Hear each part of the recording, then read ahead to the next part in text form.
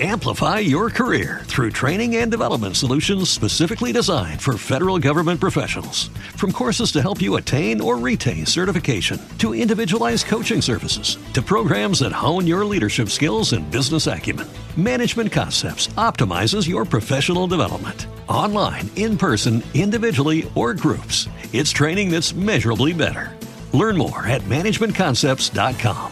That's managementconcepts.com.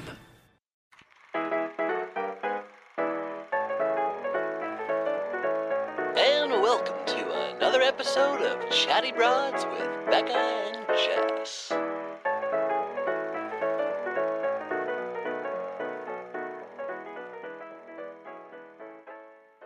Hello, broads. Hi, broads. We're back. Yeah. Back in action. Another Thursday episode. Yeah, I'm absolutely loving it. Me too. I feel like I like the balance between having our gossipy, tea-filled bachelor moments and then having our little more heart-to-heart. Yeah, I mean, it's nice for once a week when we don't have to just sit around and shit on everyone on TV for an hour and a half. So And then feel like garbage after. Yeah, exactly. And just, what did I say about who? Exactly, holding my breath for the next 3 days. Like, is anyone going to explode on me on social media? No, we made it through another week. Okay, and on to Thursday. And now let's talk about nice, beautiful things together. Yeah, I don't think what we're talking about today is necessarily so nice and pretty, I wouldn't say that, it's wrapped in a bow and it's beautiful. No, this is going to be an interesting topic, a topic that's a first for us, really. Before we get into it, do we have any business to attend to? Business. I mean, just same old, same old. Smash subscribe on YouTube. Smash subscribe on YouTube. Rate and review, please. Merch is available. Yeah. Also, I was just thinking about, we were joking around, because Bethany has her Skinny Girl brand, and we were like, oh, should we do Tipsy Broads? Should we have our own alcohol line? Or I just thought of one because I am drinking a beer right now. Broad Brews. Oh, pretty good, right? That's good. Thank you. As a non-alcohol drinker, well, no, false. What? No, I mean spirits. I can't drink liquor. Neither can Grayston. Really? Yeah. He gets really sick too, huh? We've talked about this. Yes, I get very ill, but I can drink beer and wine, so I can get. Cheers to a broad brew. But Tipsy Broads could cover any means of alcohol. That'll be the mothership, and then we'll have broad brews below. Yeah, there we go. Yeah. By the way, I was getting thumbs up hand signals when I said broad brews from our lovely guests today. Yes! Round of applause. Yay. Hi. So we have Maddie and Scout from OK Sis podcast. Hello. Sisters. Yes, we are are. Sisters. Yeah. It's like what we like to say. Okay, so give us a little blurb about your podcast. Yeah, what's the tagline? The tagline. Yeah. So OK Sis is a podcast. We are sisters IRL.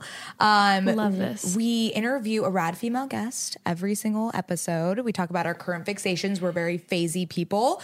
So we talk about things that we're currently obsessed with, and just check us out for some rad female vibes. Yeah, so we like female entrepreneurs for the most part. So CEOs, people who have started their own companies.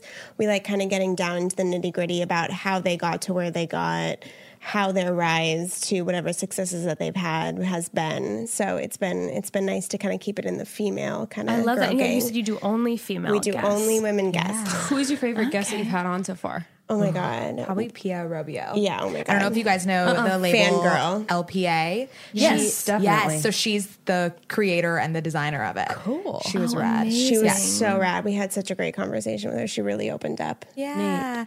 Also, I was saying this before. I apologize for how I look on this YouTube. We forgot that the YouTube was an aspect. We look like schmucks. We were Yeah, talking we look about like this. schmucks. No, first of all, gorgeous. Second, we were talking about this the other day because we were like, we're used to being in our pajamas and not having any cameras, a dimly lit studio with maybe a candle. Yeah. So we're still getting used to being like on camera. I mean, Jess always looks pretty killer. And people who are listening, if you haven't watched our YouTube, you gotta go watch the YouTube because she always has a cool outfit. She's rocking an all mustard yellow with some platform patent leather shoes with a pink pink bottoms. The The minute I saw you, I was like, damn, girl. Oh, can you cuss on this podcast? Yes, absolutely. Okay. Please, as much as you want. Oh my God, Jess, we're going to have to edit that out. Stop. It's part of our like lexicon. We have to cuss. We tell our guests as a rule, like rule number 1, you can cuss on and our we podcast. encourage it. Oh, see, I love that. Sometimes we get, first of all, thank you so much for the compliments. I feel very large and my heart is warm. But no, we get comments sometimes saying, you guys, you curse too much. I do curse a little. I do curse a little gratuitously. Sometimes it'll be like the motherfucker fucking, and I do understand how that can be annoying. Because I've even listened to some podcasts myself where I'm like, you know, when the person uses it like a filler word, that can get on my nerves. I used to have to do so many push-ups in high school because every time I cussed, my PE coach would make me do 10 push-ups per letter of the cuss word, and he was like, "Ladies, don't cuss, you're not a sailor." I'm like, bitch, maybe I'm a sailor. Maybe I'm a sailor. So the men who wouldn't do this too? No, just me. And I had to do push-ups all the time. Hey, but I guess you got freaking fucking ripped. I got jacked. ripped. Yeah. No, I'm going to punch you in the face. she's like, Scout has never done a push-up in the past 10 years. There's no way. Dude, I'm going to personal training right now, and I've gone for 6 weeks, and I still can't do a push-up. Wow, good Keep for going, you girl. for going for 6 weeks. So impressive, you know right? what I With did the do? baby. I'm going to brag about this. You know how Pull-ups. No. I can only do a couple, but that's a lot. But get this, they have like a test where you have to hold the chin up with your chin at your like that for as long as you can, you know, hanging onto the Like pole. Like you're doing a pull-up, but you're just at the top. Yes, you're just at the top. Right. I set the record for the men and the women in the gym. Look at you go. I got 104 seconds, and my biceps were killing me for days. I'm impressed. Can you lean your chin on the pole though? Bitch, I am not joking. I was like, maybe I can just take off some of the weight. Yeah, I was gonna say. Because I feel like that would be easier. And then I realized very quickly my neck was far less stronger than my biceps, and I was like, "This is last I'm going to choke myself to death right now trying to beat this record." But I did it. Wow, good for really you. happy about that. I'm very impressed. Thank you. That was my brag of the day. Love it. Well, before we hop into more, we do have to know, we have the question for everyone, all of our guests. Oh, wait. Before you ask that, I was going to Yes. ask what their sign was, and then I noticed you literally have a necklace that says Virgo. I am Scout. a Virgo, yes. Scout's a Virgo, and so I just have to know real quick, Okay. Maddie, what's your sign? Cancer. Cancer. So we don't, or I don't know anything about astrology. So please diagnose me. You know what? This is so embarrassing because I was on a podcast recently. Like, one of them was a Cancer, and I was like, I know a lot about signs. And then she's like, I'm a Cancer, and I was like, You're like, I don't know that anything. much about Cancers. I don't. Really? Jess, Okay, well, I know a little bit about I had an cancers. ex who was a Fabulous. Cancer, so I'm already biased. Really? Okay. So cancers are emotional, but Check. it's the typical, like, the shell thing, right? So you'll show your emotion to a certain extent, but if you're ever hurt, absolutely not. You retreat into that shell. Okay. You've got your pinchers. It's like back off, and This is so We just had a scary. conversation because Mads just had a breakthrough in therapy about how she Is emotional, but then when does not feel but her I emotions. shelter the like you're deep protecting emotion. your heart with your Yes. shell. Oh my god, Dude, am I into astrology now? Well, that's why the Cancer is Maybe it's your new thing. Cancer's a crab, right? Yeah. So that's why you're using the Yes. your pincers and your heart. Oh, yeah. Shell. I love that. I'm picking The up what you're metaphor. putting down. a you know. metaphor. Yeah, no, maybe that's going to be your new thing. But my then you God. have to find out about your moon sign and your rising Yeah, sign and all I this. need to do all that. Yeah. We have to Your do the full rising breakdown. is Yeah. apparently like what you actually are. This is what an astrologer told me. She said, Okay.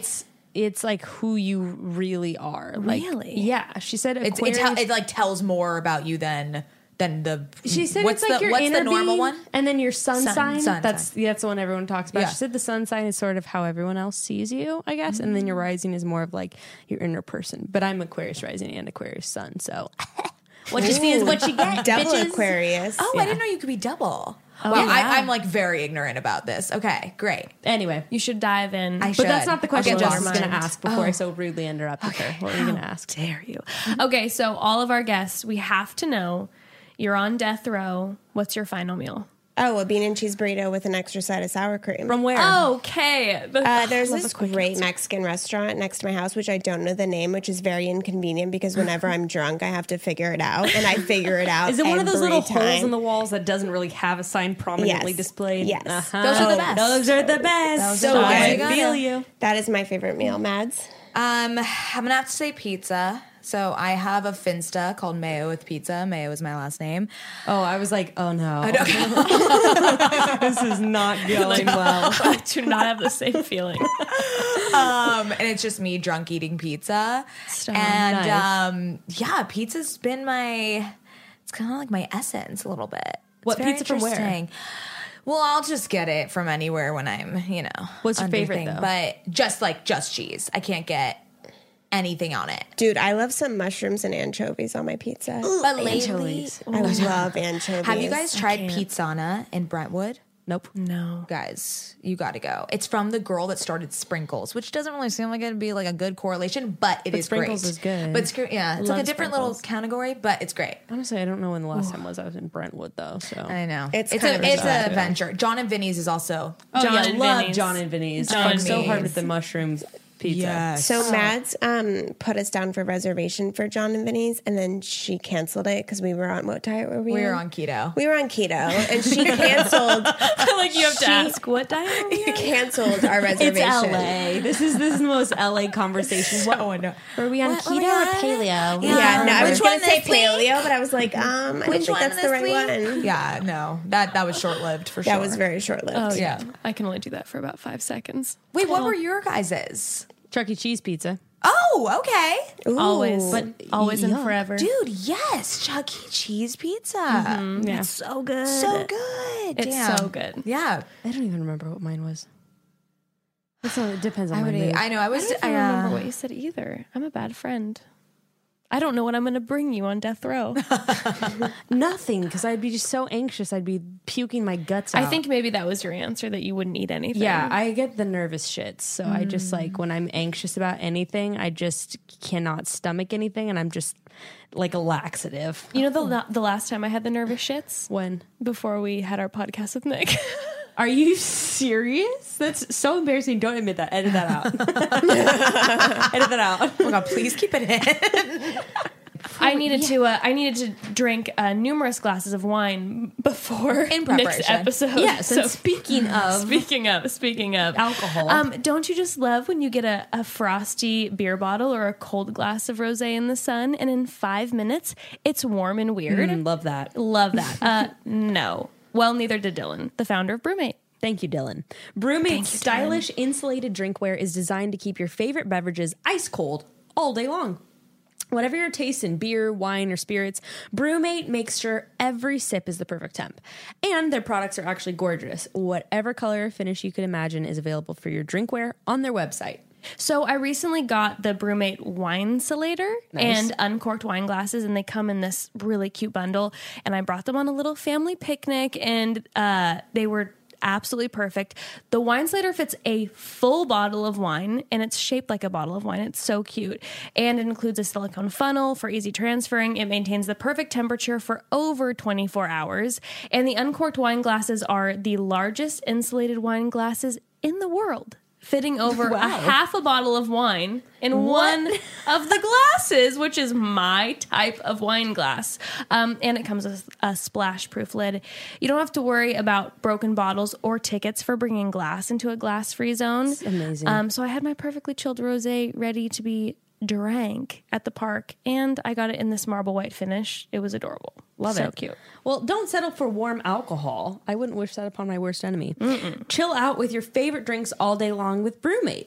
Visit brewmate.com. That's BRUMATE, and add code CHATTY to get 15% off your first order. That's 15% off your first order when you go to brumate.com and add code CHATTY. Thank you, Brewmate. Great. So, after that fun, long Tangent. shit astrology pizza moment, we are here because we wanted to talk with Maddie and Scout. We listened to their podcast. Really enjoy it, by the way. Everyone should check it out. but we ended up seeing that Scout struggles with bipolar disorder. And so I reached out to her and I said, would you be comfortable speaking about it? And you were so lovely to say yes. And I don't know, I've mentioned it maybe once or twice on my Instagram stories. I don't think that I have ever mentioned it on the podcast. No, and we have not really even talked about it at all. We haven't really talked about it, but I was diagnosed with bipolar disorder. I'm 30 now. When I was, I think, 21. So I thought this was the perfect two guests to have a conversation about mental illness. I know that a lot of our broads have reached out and wanted to hear about it. They've wanted to share with us some of their struggles. We have a lot of listeners who struggle with anxiety and depression. And when I posted on my Instagram stories that I had bipolar disorder, more people than I thought ended up reaching out to me saying that they also have bipolar disorder. So, I thought it would be a really good time to talk about it and share. And as we move forward on this episode too, I just want to say, number one, we're not doctors. I'm not a psychiatrist. Amen. I'm not an expert. We can only, really speak for our own experience. So if you are struggling with mental health, please see a professional. But we just wanted to have a really open conversation about it and, destigmatize. Yeah. And also I was just going to say, for people who don't have insurance, might not be able to see someone on their insurance. Actually, I just know, even through Googling, I don't know any resources offhand, but I know that if you can Google free mental health counseling or mental, you can find information that way for anyone who's listening. Yeah, absolutely. So do you mind jumping in and kind of sharing your story? Yes. Well, and I also just wanted to start by kind of asking both of you, because I also am interested to hear from you, Maddie, what it's like being very close to someone who has bipolar disorder. You guys have grown up together all your lives, and I don't have anyone close to me that I know of that struggles with bipolar disorder, but I have had friends, and I know that just it can be really, really difficult, especially if somebody is undiagnosed and all that kind of thing, or in denial. What exactly, can you both talk about what is bipolar disorder? Because I know a lot of people will say, oh, he or she is so bipolar, and you're just up and down all day. But I know just from online research, it's not just about being like, one moment you're in a good mood, one moment you're in a bad mood. Like, you can have whole manic episodes. Can you talk about what exactly bipolar disorder is? Yeah, so a lot of people can confuse bipolar disorder with being like bitchy or happy all the time. And that, I think, actually moves toward the multi-personality disorders. So when you're bipolar, you go through stages of depression and you go through stages of mania. I have bipolar type 2 disorder, which leans more heavily towards the depression side. Type 1 leads more heavily towards the mania side. Okay. So I experience stages of hypomania. So when I was 14 years old, I had my first depressive episode. My first boyfriend broke up with me, and my mom was diagnosed with multiple sclerosis. And I started cutting myself. I started restricting food. And when I did eat, I would throw up. And the school, my high school, soon found out what was going on, and they contacted my parents. And my parents sat me down and put me into therapy. I was in therapy ever since I've been 14 years old. I've had like 5 different therapists due to insurance changes, move changes, etc. And I went really up and down throughout high school. And then when I was 18, I left my home to go to college, and I started developing a sense of paranoia. So I felt that men were under my bed, in my closet, on my balcony, waiting to rape and kill me. And I remember not being able to move a muscle because I was so afraid. It was as if it was a real situation. And that was my first experience with psychosis. When I was 20, I was formally diagnosed with bipolar disorder or manic depressive disorder. And I was going to school at Sarah Lawrence College in New York at the time. And the minute I found out, I called my dad and I was on the next plane home. And for the next year and a half, I had to live at home. I couldn't hold a job. I couldn't go to school. I was completely unfunctioning. I was 5150'd. And for those that don't know, it's when they place you on a psychiatric hold in the hospital for 24 to 72 hours because you are deemed a liability to yourself and to others of society. And that was a pretty devastating time for me. And from 21 to 27, I've dealt with hypomania. I've dealt with catatonia, which is when you lose all motor skills and you actually become paralyzed for it happens to me from 10 minutes to about 5 hours where I can physically not move. And I was rushed to the ER many times because of it. They thought it was a neurological disorder, but it ended up just being a component of my bipolar disorder. I've dealt with psychosis in the sense of paranoia, and I hear voices in my head that tell me to kill myself. Luckily, I found my husband, who is 8 years sober. And he introduced me to a world of recovery. And so through his teachings and his experience, I've been able to get myself the right tools, get myself the right resources, get myself the right therapist that challenges me. And I've been able to hold a job now for about 3 years. And I mean, I would personally, not to toot my own horn, but I would say I'm flourishing, regardless. Yeah, toot your own horn. Yeah, come on, do it. Regardless of the ups and downs that I do experience, I've had to miss 2 days of work this year because of my bipolar disorder, and I find that to be an incredible progress. And I think Mads can talk a little bit more about what it's like to watch this, because I oftentimes text her.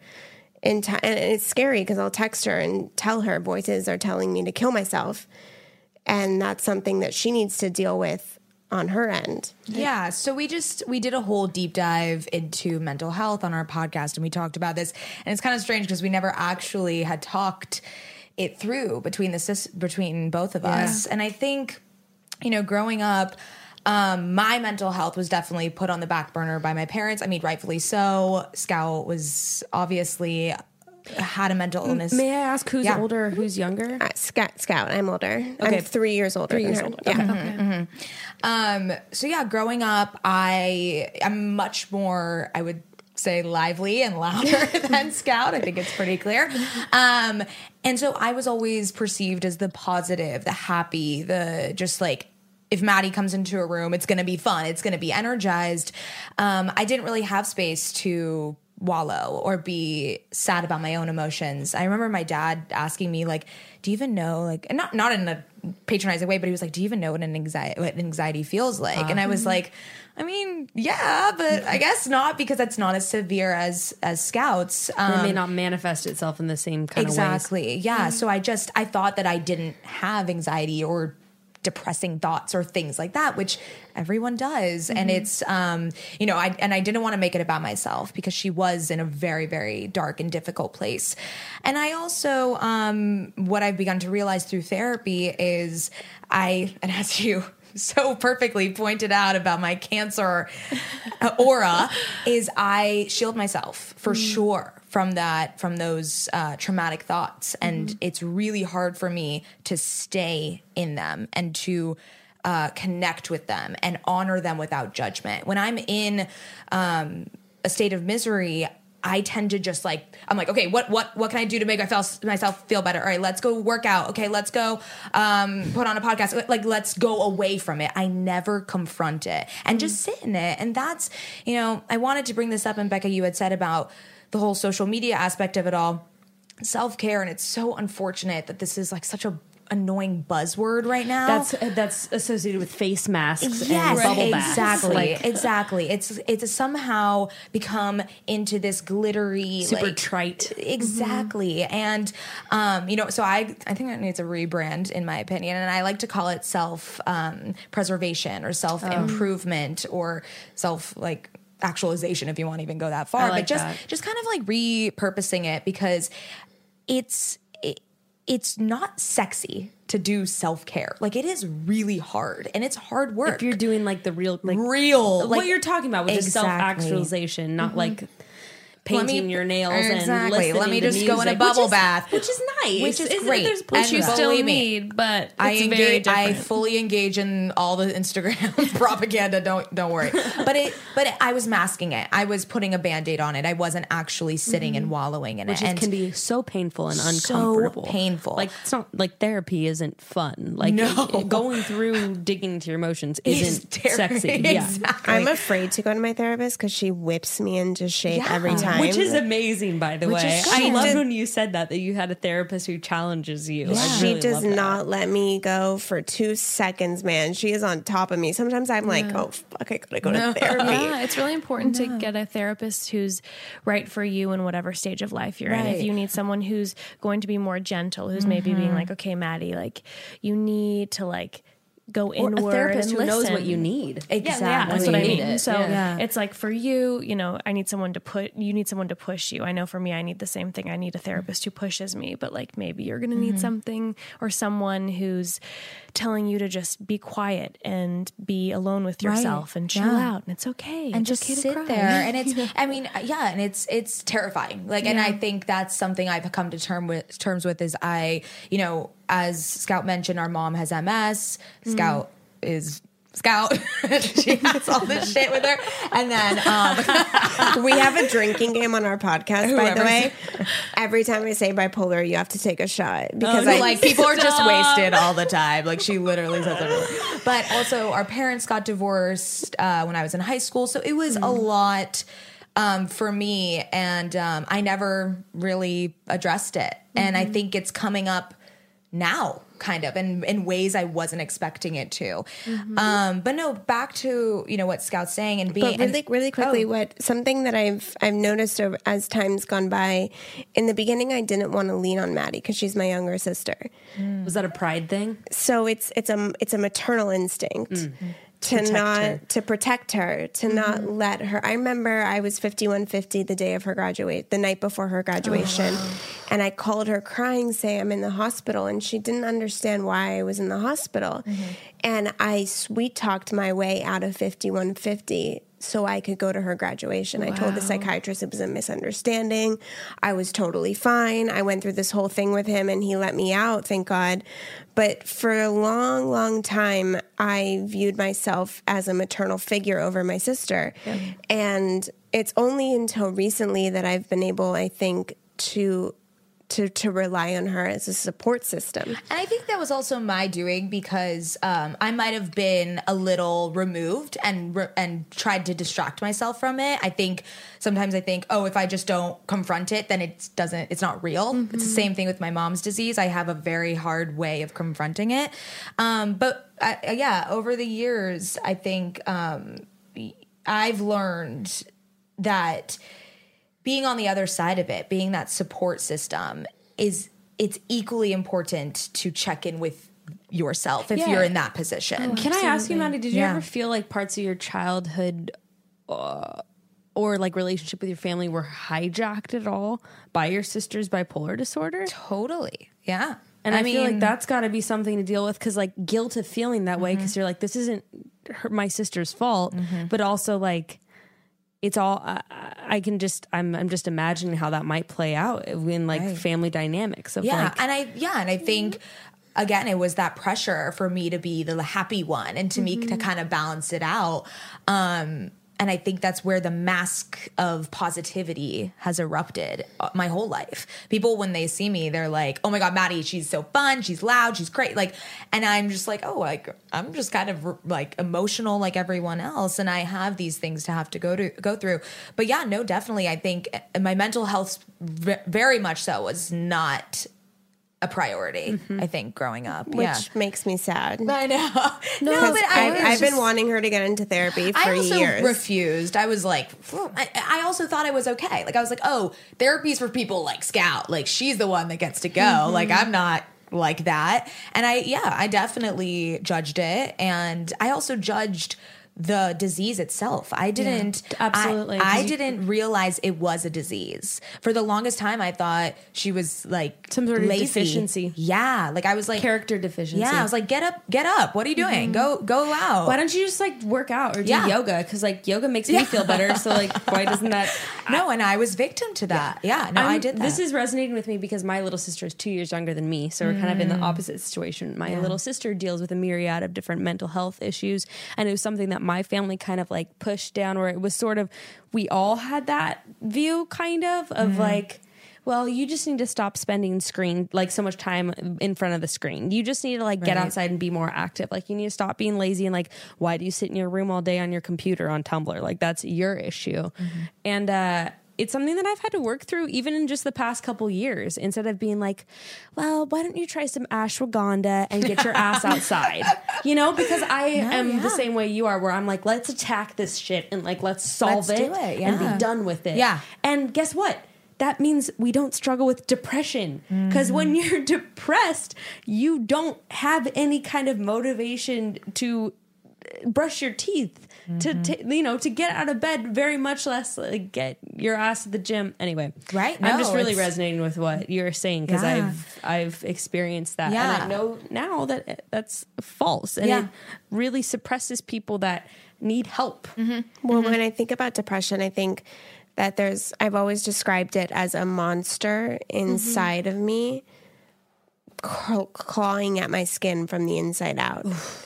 It's something that is so overpowering and overwhelming and all encompassing. I mean, I would love to hear from you what type of bipolar are you? So I'm bipolar 1. So we're kind of like on the opposite. Swapped, yeah. So when I was very similar age to you, when I was about 13, I was diagnosed with anxiety disorder, and that looked like, I mean, they could tell from a young age. I'd be like 6, underneath my desk in my bedroom, like writing furiously, like nervous about whatever, like in kindergarten, having like panic attacks about my homework already. And my parents were always just like, well, you know how Jessica is, she's a real go-getter. Exactly, like always about those, like all the stars, all the A's, and I'm just like vigorously like biting my nails, just like I want to just freak out. But it was that typical, like maybe she's like only child. My sister and I have a huge age gap, so I was the only child at the time, and they just looked at me as kind of like the offbeat one in the family. And then so I was diagnosed with anxiety disorder, and then it just started to get a little out of hand. I started dating my husband when we were in high school, and I, at that point, was having panic attacks at least twice a week, to the point where he would like drive me home from high school every single day.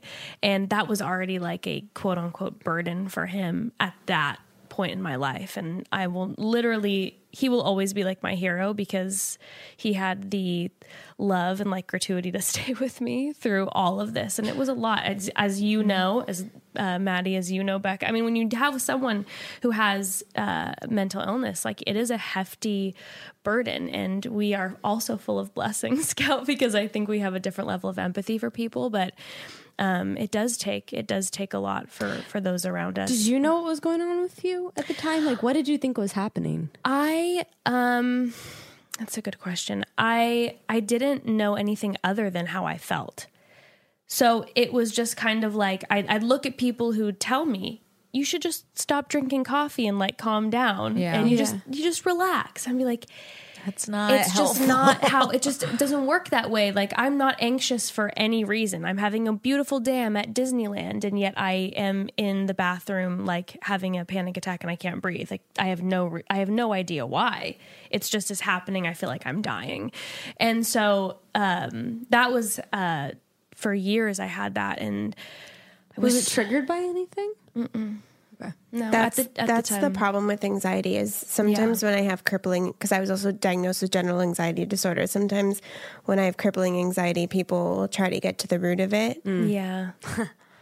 And that can be a little frustrating. Yeah. And of course, again, if you don't have it, of course you're going to want to get to the root of it, because you're like, I want to help fix you. Yeah. Because for people who don't struggle with bipolar disorder, it's like there's usually something that's causing you to be depressed or have anxiety. Exactly. Because again, like everyone feels anxiety and everyone feels depression. These are like very real emotions, but when it's a disorder, it has no rhyme or reason. It's out of control. You don't know when it's coming. And so I had that for numerous years. And then I would say in about college age, I started to notice that I would have these whirlwinds of like mania where I would, it was like at first it was just like, again, you know how Jess is.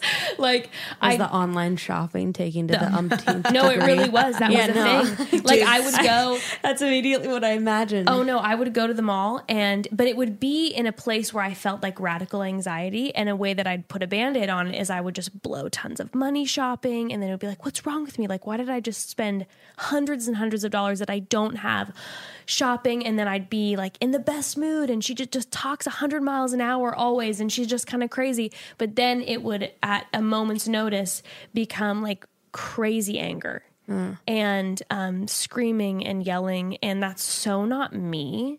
And I think that was then what scared me the most, is that's when I started to feel like I wasn't myself, because I'm going, something's very wrong. I don't freak out at people. I don't scream at people. I don't lose it at a random person at a party. Like, that's just not who I am.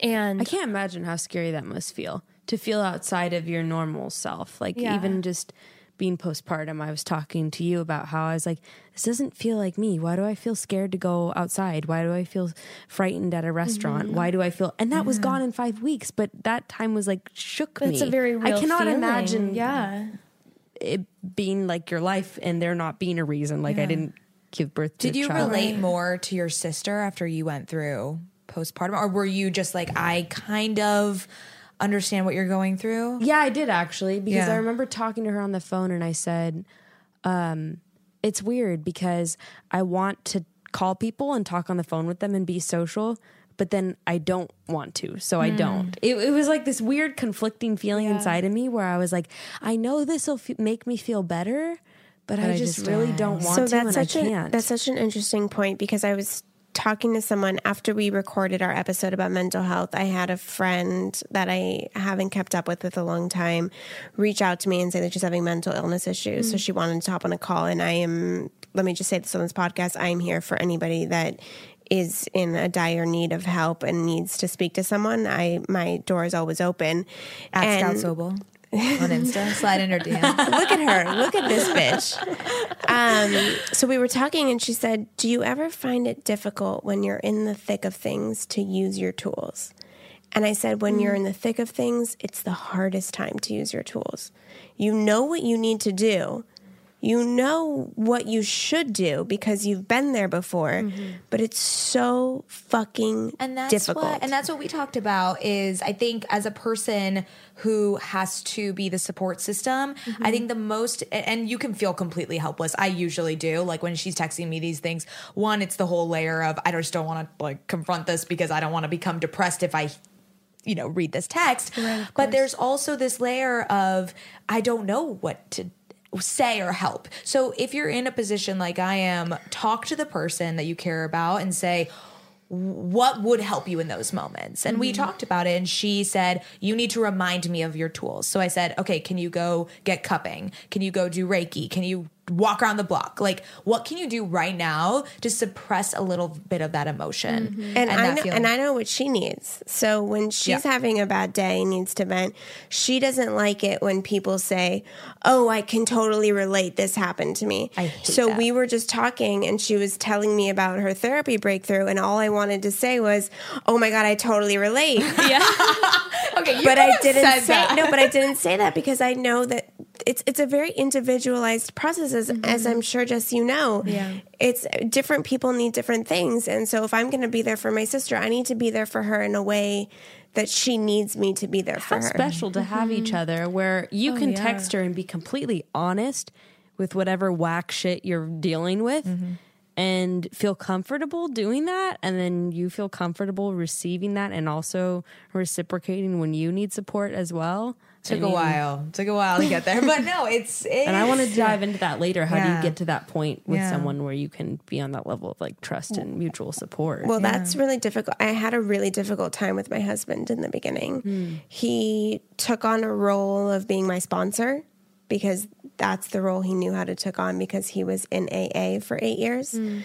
And it took us a lot of conversations, a lot of tweaking, a lot of editing, a lot of maneuvering I had to physically say, no, when I feel this way, I want you to say this. And when this happens, I want you to say this. And when this happens, I want you to do this. And it took a really long time for us to come to a place where he knew how to handle me. It was a huge learning process. Right. And if someone listening is like saying, I don't even know, like just know, a lot of times this is years of therapy. You don't know what to ask for a lot. And that is why therapy is just so unbelievably important. We always say it should be a prerequisite for life. Like, I don't know, every single person needs to be in therapy. Completely I do agree. Yeah. Completely. And I think that, like, I know for myself, it was, I didn't know what to ask for. Oh, yeah. Just finish your story.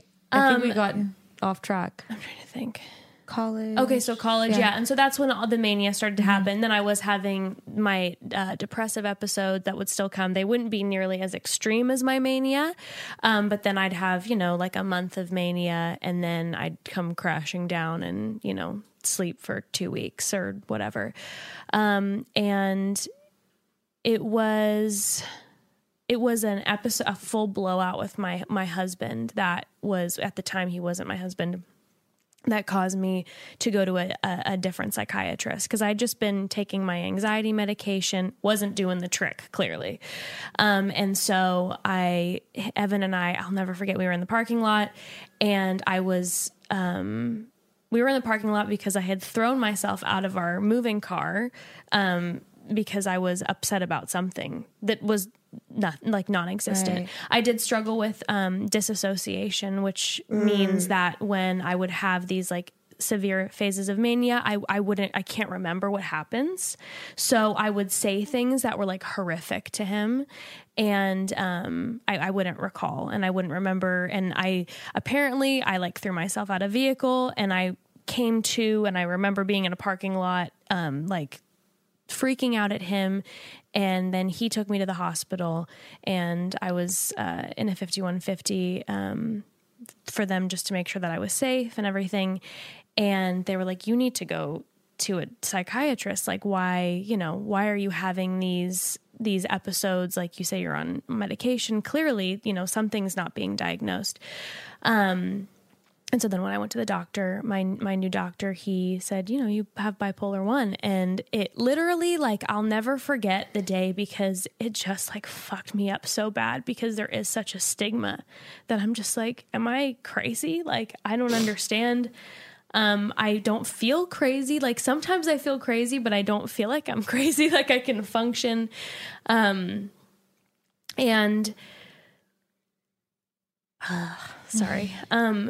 I went home, and Evan like took my face and was just like, he said something like, you're not crazy to me. I love your crazy. I love all your parts. And if you need to take whatever type of medication you need to take, do what you need to do to fix this problem. Because I know you, and this isn't you right now. Wow. What a gem. I know. That's so true, though. It's like, that's not you. Like, he said, it's like, and that's what he always will joke about it now. He's just like, you still have your crazy parts, and I love the crazy parts because they're fun. But when you're in the heat of mental illness, there is, like you said, this monster inside of you, this mask or cloak or something that isn't you, that's hiding you.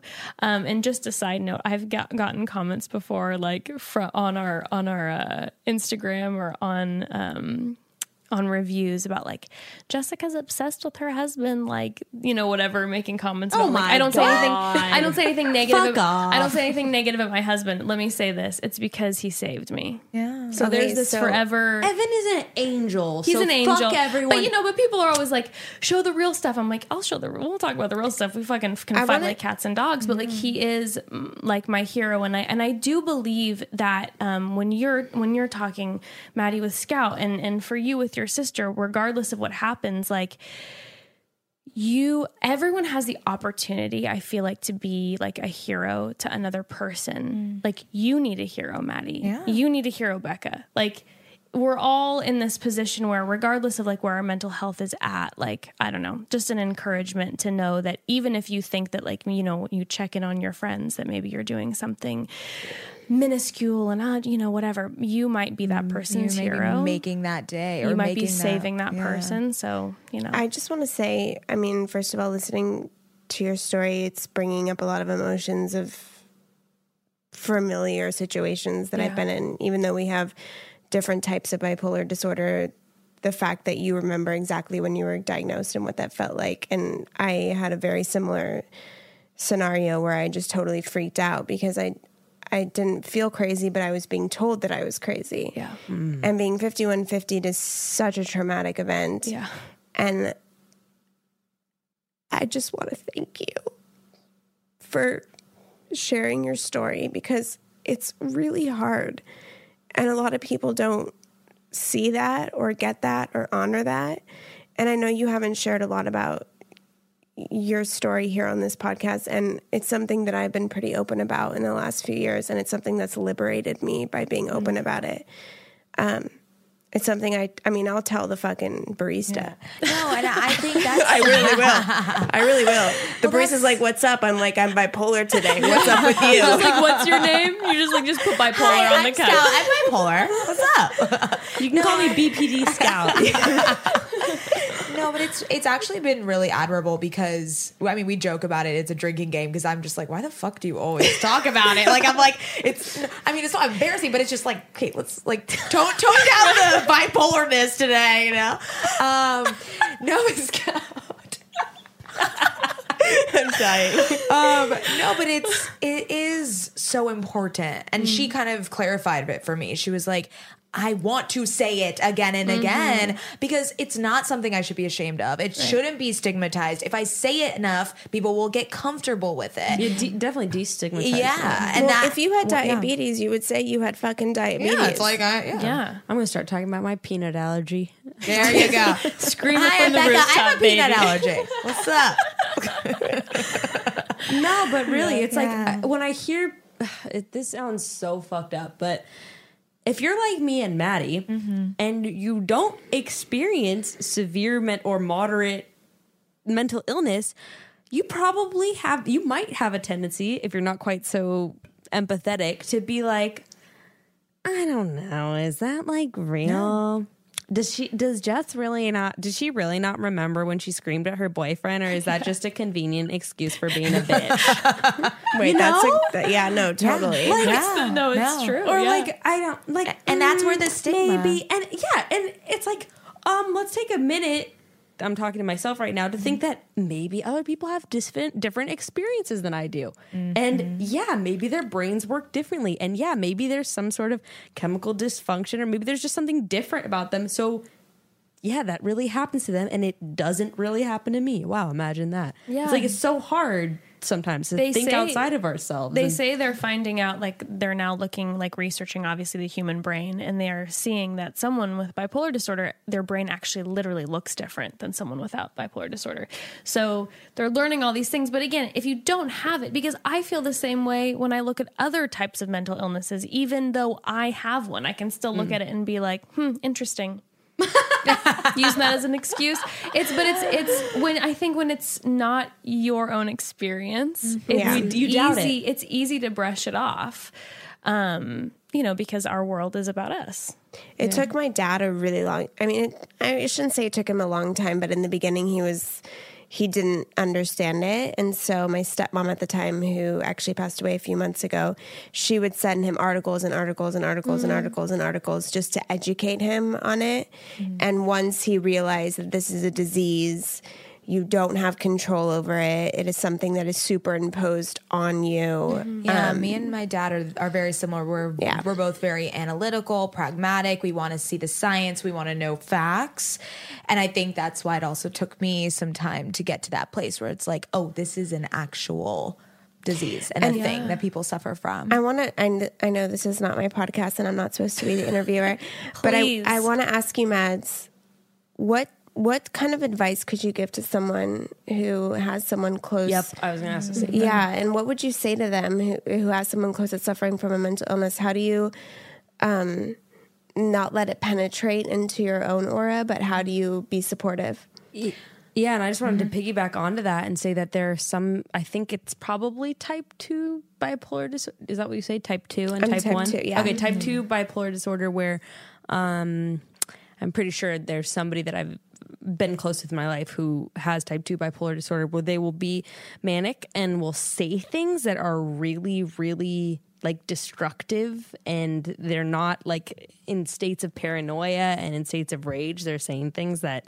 are not accurate. And like, how do you deal with that? Like knowing that this person is not being themselves. Like, how do you handle that? Yeah. And how do you not let that how do you not take it personally? Yeah. I mean, with Scout, it more so, the part that has hit me the most is the suicidal thoughts and the things she texts me about. What is it called? Catatonia. I don't even know the verbiage. No, but I think it is what I said before. You need to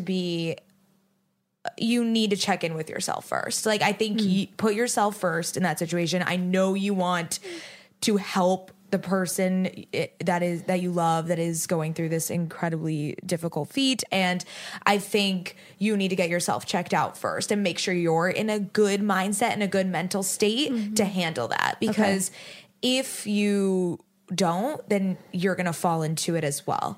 So what does that look like practically? Yeah, so for me, I mean, it's like let's say she's texting you right now, like what? So she'll text me, and I know that it's about, wanting, there's suicidal thoughts or something, or she's going through an episode.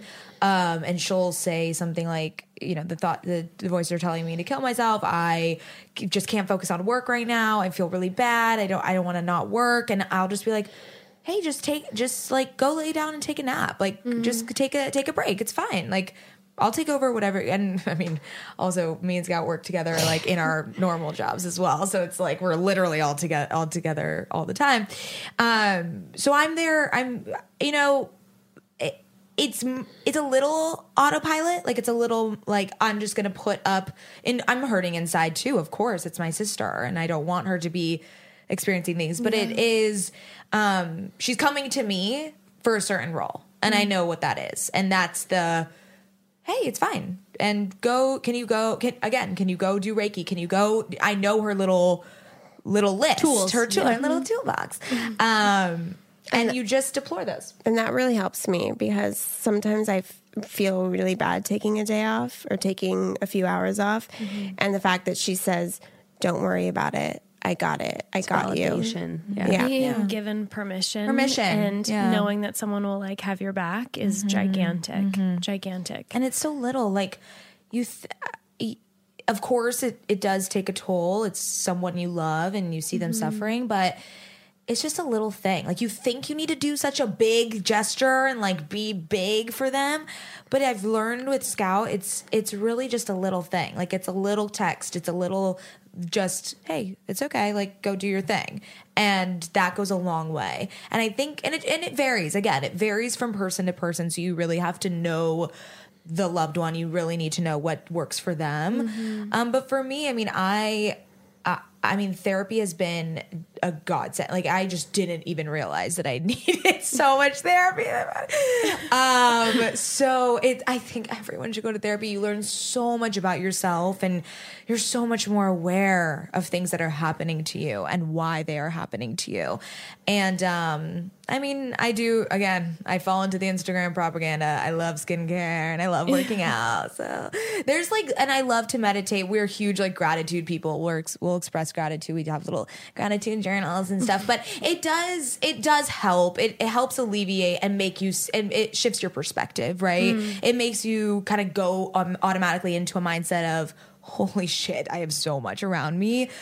Let's be thankful for what's there. Yeah. Oh, that's huge. So that's definitely helped me. Yeah.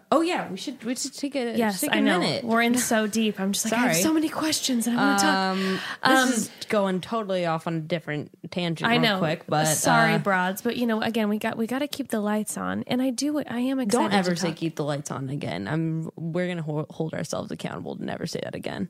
This is a mental health podcast, and you're shaming me right now.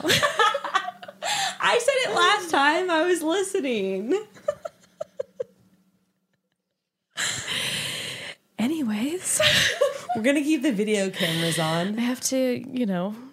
I'm sorry. You could say keep the now, lights on. Becca will be scared every time, which is oh my God, she's gonna send her into a rage. Sorry. So I don't know if you all noticed. This is so dumb.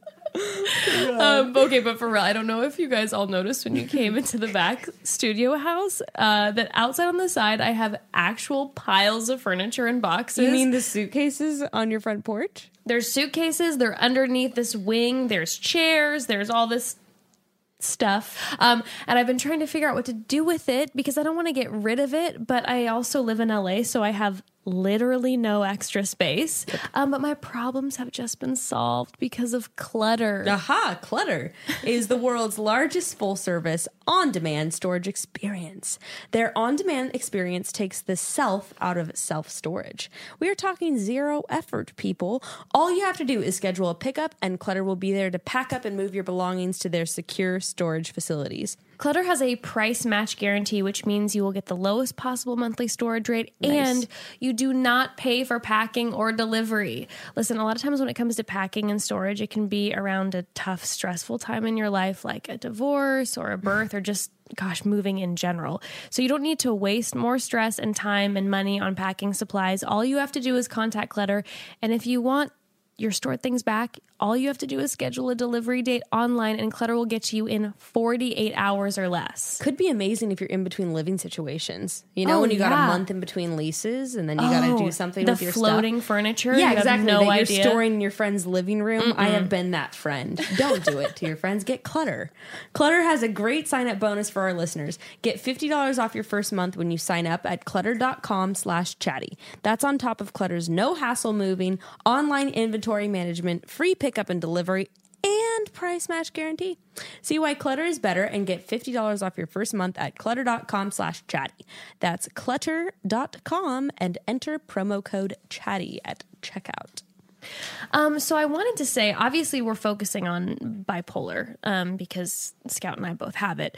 Ben, we've talked a little about anxiety and depression, but I know a lot of our listeners, the gamut is wide with mental illness. We have anxiety, panic attacks, depression, bipolar disorder, eating disorders, obsessive compulsive disorder, personality disorders, post-traumatic stress disorder, psychosis, schizophrenia, self-harm, and suicidal feelings.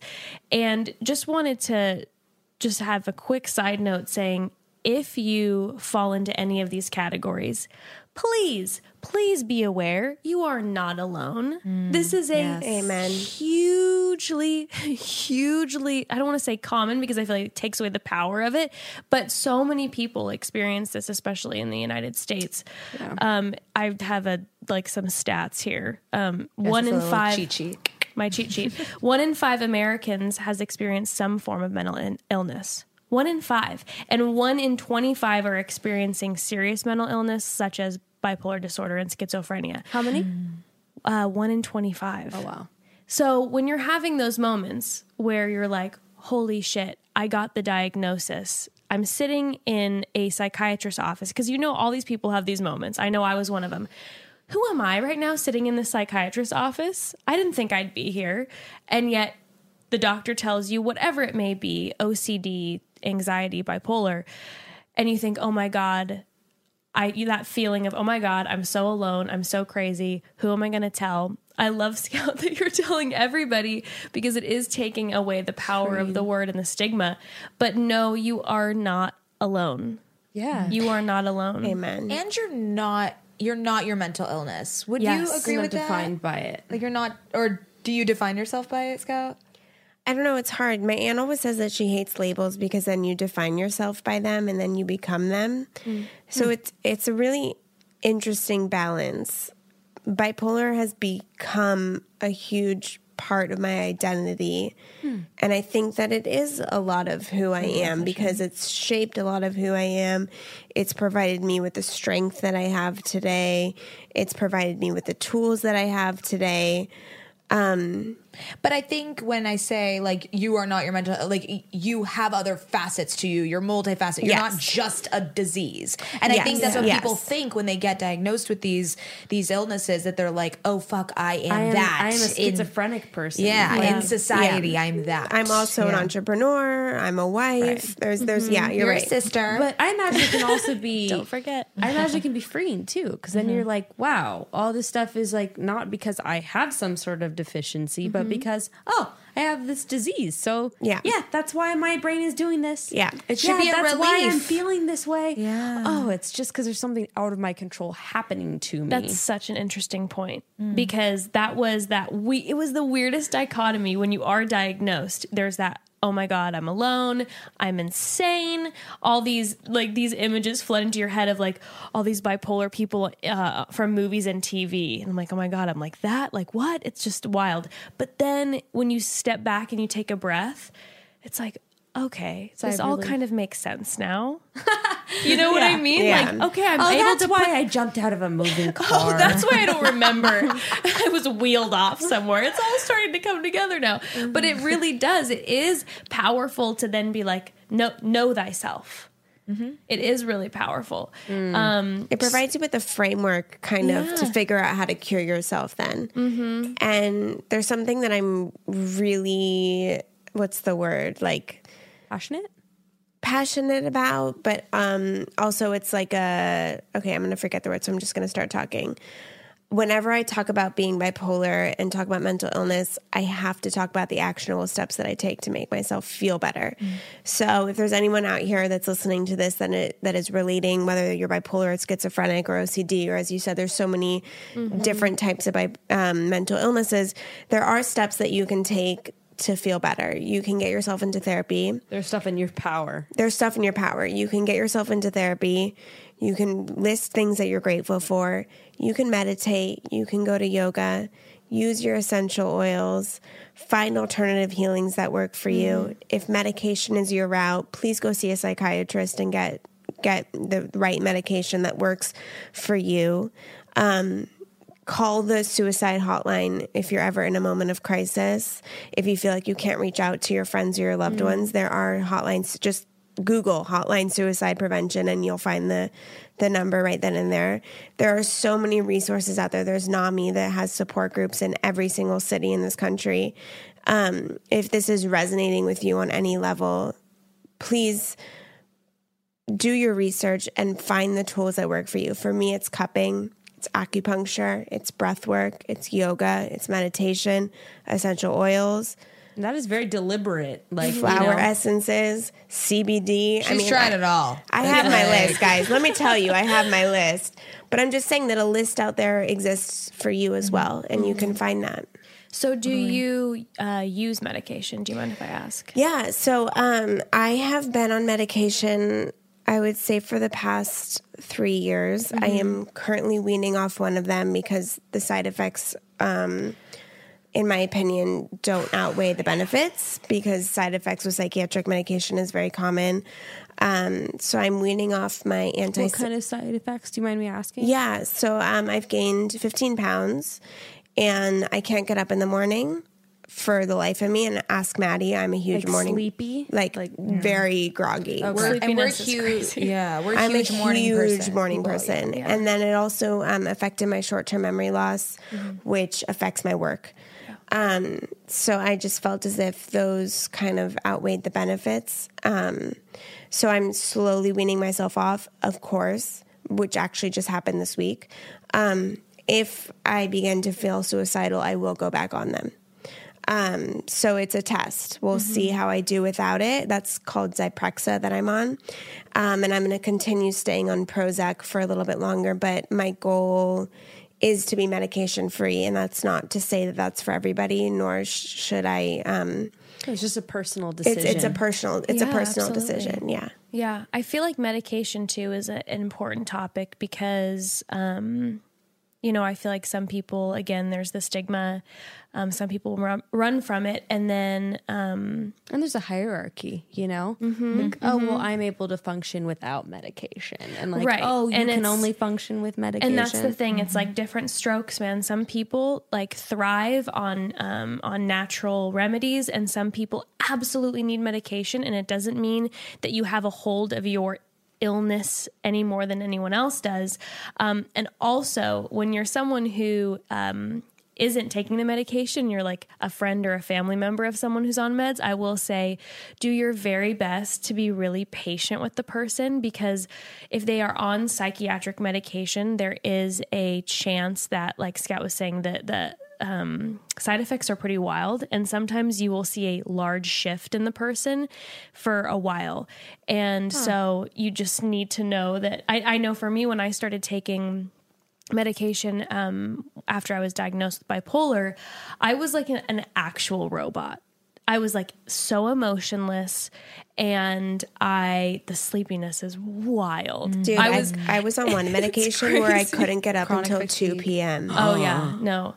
I was driving at the time from Orange County to Los Angeles for my job, and every single day I would have to get up, and I'd have to give myself 3.5 hours to get pull over a nap. Take 2 naps, pull over, because I just couldn't. I couldn't function. No, this shit is sedative. Is that the right word? Is that sedative. Yeah. Sedative. So sedative. It's a sedative. One of those. So the side effects. It'll knock you out, bitch. Yeah, you're out cold. Exactly. So the side effects you're dealing with someone. It can be just as wild as Did it affect your libidos at all? Oh my God, yes. Well, I have a whole other issue because I have paranoia that men are under my bed, in my closet, on my balcony, following me home, in the trunk of my car, waiting to rape and kill me. Ugh, so I have developed, I know, right? God. It's great. So I have developed, I know, she tries to lighten the mood. The brevity. I have developed a sense of shame when it comes to sex. I actually have all of the symptoms of a sexually abused person without actually ever been sexually abused. Wow. So it's created trauma for you. Because it's created trauma for me. It's a very interesting situation that I am trying to work on in therapy, but I don't know if it's the medication that causes the decrease in libido, or if it's the psychological psychosis trauma so it's very interesting. I had a huge libido loss with mine. Interesting. So when I was the bipolar 1 with the mania, sex crazed animal. Like I was going to say, doesn't mania lend itself to sex? You were just this sexy shot. I know. She's like, she has a new outfit every day. Next time you have a manic episode. Let's hit the town, girlfriend. Everyone's just like, this girl's got it going on. No, it was so that way. It was like, I always had new lingerie and I was always ready to pound. But I was like swinging from the chandeliers, crazy type sexual, and again, when I was diagnosed, I was with Evan, so I was having sex with one person. But again, he was used to crazy Jessica in the sack, and then all of a sudden, He's like, where to go? Fun. Yeah, he's like, wait. That's the thing. There's a beauty. That's the weird thing with bipolar is there's this beauty sometimes to it. Because you're living life. You're living life, especially with bipolar 1. The mania can be so exciting when you're not having your angry moments or your depressive moments. You're just like, this is amazing. Why is life so colorful. You're sort of like on amphetamines. Yes. No, you're on ecstasy. Yes. So everyone's like, everybody likes you. You're so fun. And then all of a sudden I pop this pill and I'm like, she's a potato. Wait, question. Have you been with your husband since high school? Yes. We had a break for 2 years, of which then the mania experienced sexuality in different ways. Oh. Okay, got it. Wow. My husband and I dated in high school. Really? Lost my virginity to him. And then we separated for 5 years. Then we got back together. Whoa, that's cool. Wow, very like similar. We are very similar. We also don't know how to ride a bike. Isn't that weird? We both have that. And we both have Sanskrit tattoos on the right arm. Yeah. Weird. The bipolar people just floating around being the same. to one another. Well, and Maddie, what I wanted to say, apart from what you guys are talking about with medication, I was just thinking for people like us, we might have this superhero complex. I know I do, where I've had this happen a lot of times in my life where I think I'm somehow impenetrable by all the other things that people experience. So I didn't realize until literally 2 years ago that I had migraines. I thought migraines were this horrible thing that other people experienced, and I thought that my headaches where I would throw up and where I would pass out for like hours. I thought that you didn't think that was a migraine? No, I thought migraine was this. I thought a migraine was some other thing, and then someone was talking about their migraines. I was like, "Damn, I'm pretty sure I experienced that." Like your headache sounds mild compared I to just what always thought I was actually. getting sick, and then it would go away in like 7 to 8 hours. But I have that complex where like I didn't know what anxiety was really until I was older, because I just thought what I was experiencing was just normal, a thing. No, like, totally. And it wasn't until a few years ago where I started noticing all these things. I'm like, oh wait, that happens to me too. But for whatever reason, I was unable to acknowledge that, and I thought that was just like this nameless thing. Like I used to.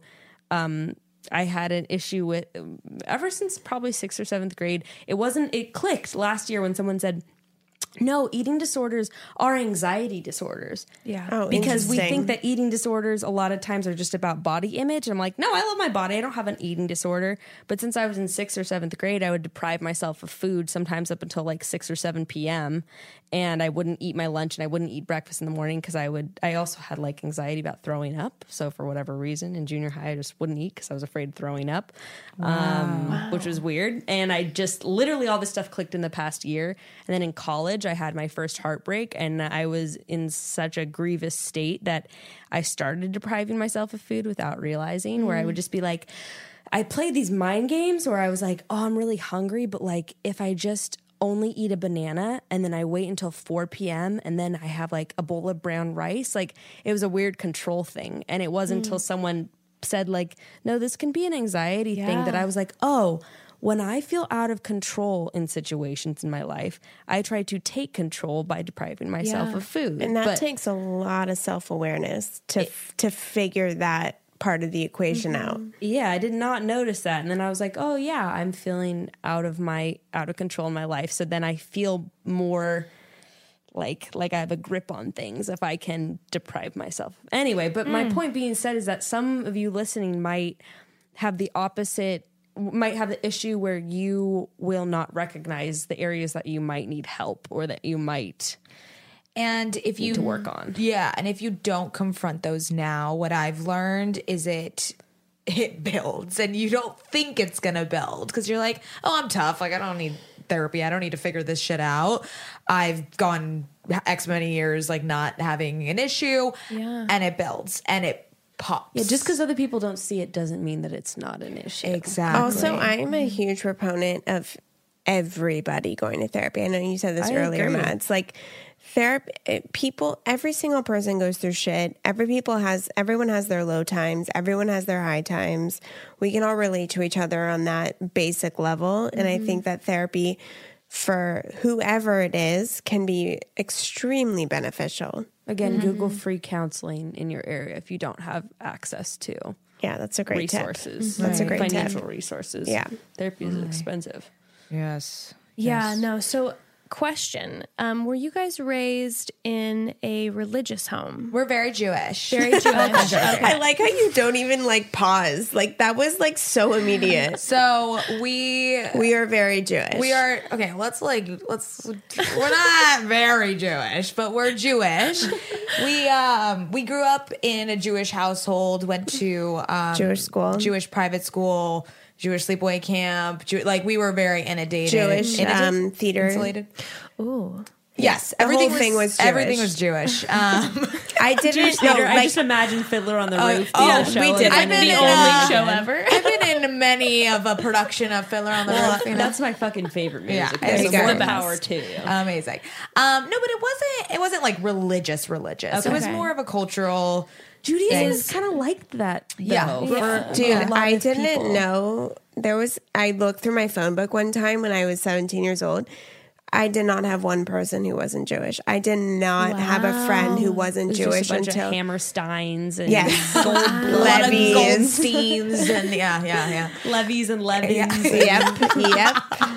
So, what does mental illness look like in the Jewish community? Because I don't know. Is it something? Question. Is it something that's like, no, push it away? It's propaganda. So we're both from very conservative Christian. backgrounds. Okay, got it. And sometimes that can think about like just. God, I hate bringing it up because I know people will be saddened by this, but it can be a thing of like just pray and like just pray about it was what I was told most of the time. Wow. Yeah. No, not really. No, I think Jews are just way too expressive, and they're like, I think it's just so. I feel like it was a lot more accepting. I don't know. I mean, you could speak more. You didn't get like backlash from the community. No, I didn't get backlash from the community. I think that people didn't understand it, but I think it was more of just like a general misunderstanding versus like a Jewish thing. I mean, my whole family has been extremely supportive. Mm-hmm. My uncles, my aunts, my cousins, everybody that we've come in contact has been really supportive of my journey thus far. So I don't think that we're lucky in that. The community was really like unaccepting or anything like that. I would actually attribute that to just from what I've noticed. I feel like the Jews. I feel like the Jews are they embrace the dark side of life maybe a little more than evangelical Christianity. Yeah, we're like totally have sex before you get married. Right. No, I really like we're not really strict in like those kinds of situations. Jews don't even believe in hell. Like I know. Yeah, we don't. It's lit. You guys are ahead of the curve, man. Yeah, we're going all the way to heaven. I'm excited. And Jesus is still coming one day. That's amazing.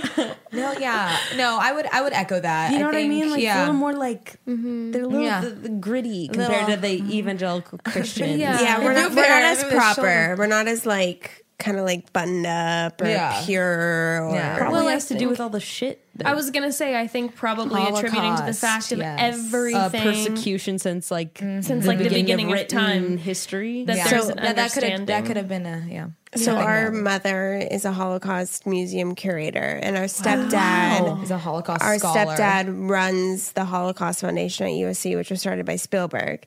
So our we family are literally we know too much about like don't ask me about the Holocaust because I know way too much about it. We've banned Holocaust talks and museums from all family trips. Like they're not allowed to talk about the Holocaust. Like it just is constant. Every book in our parents' house is like Holocaust. Wait, I books. know this is so weird, but I love I'm so not fascinated. That sounds so sick and No, twisted. no, go for it. I would love to talk with your mom and dad here, and I also like history, so I'm like, you would love our parents. Love them. They literally every book in the fucking house is like, about World War II or Hitler's Hitler. I'm like, what? I don't fucking want to look at that. We're like, can we talk about something else for once? I love that. Well, that's actually incredible. Yeah.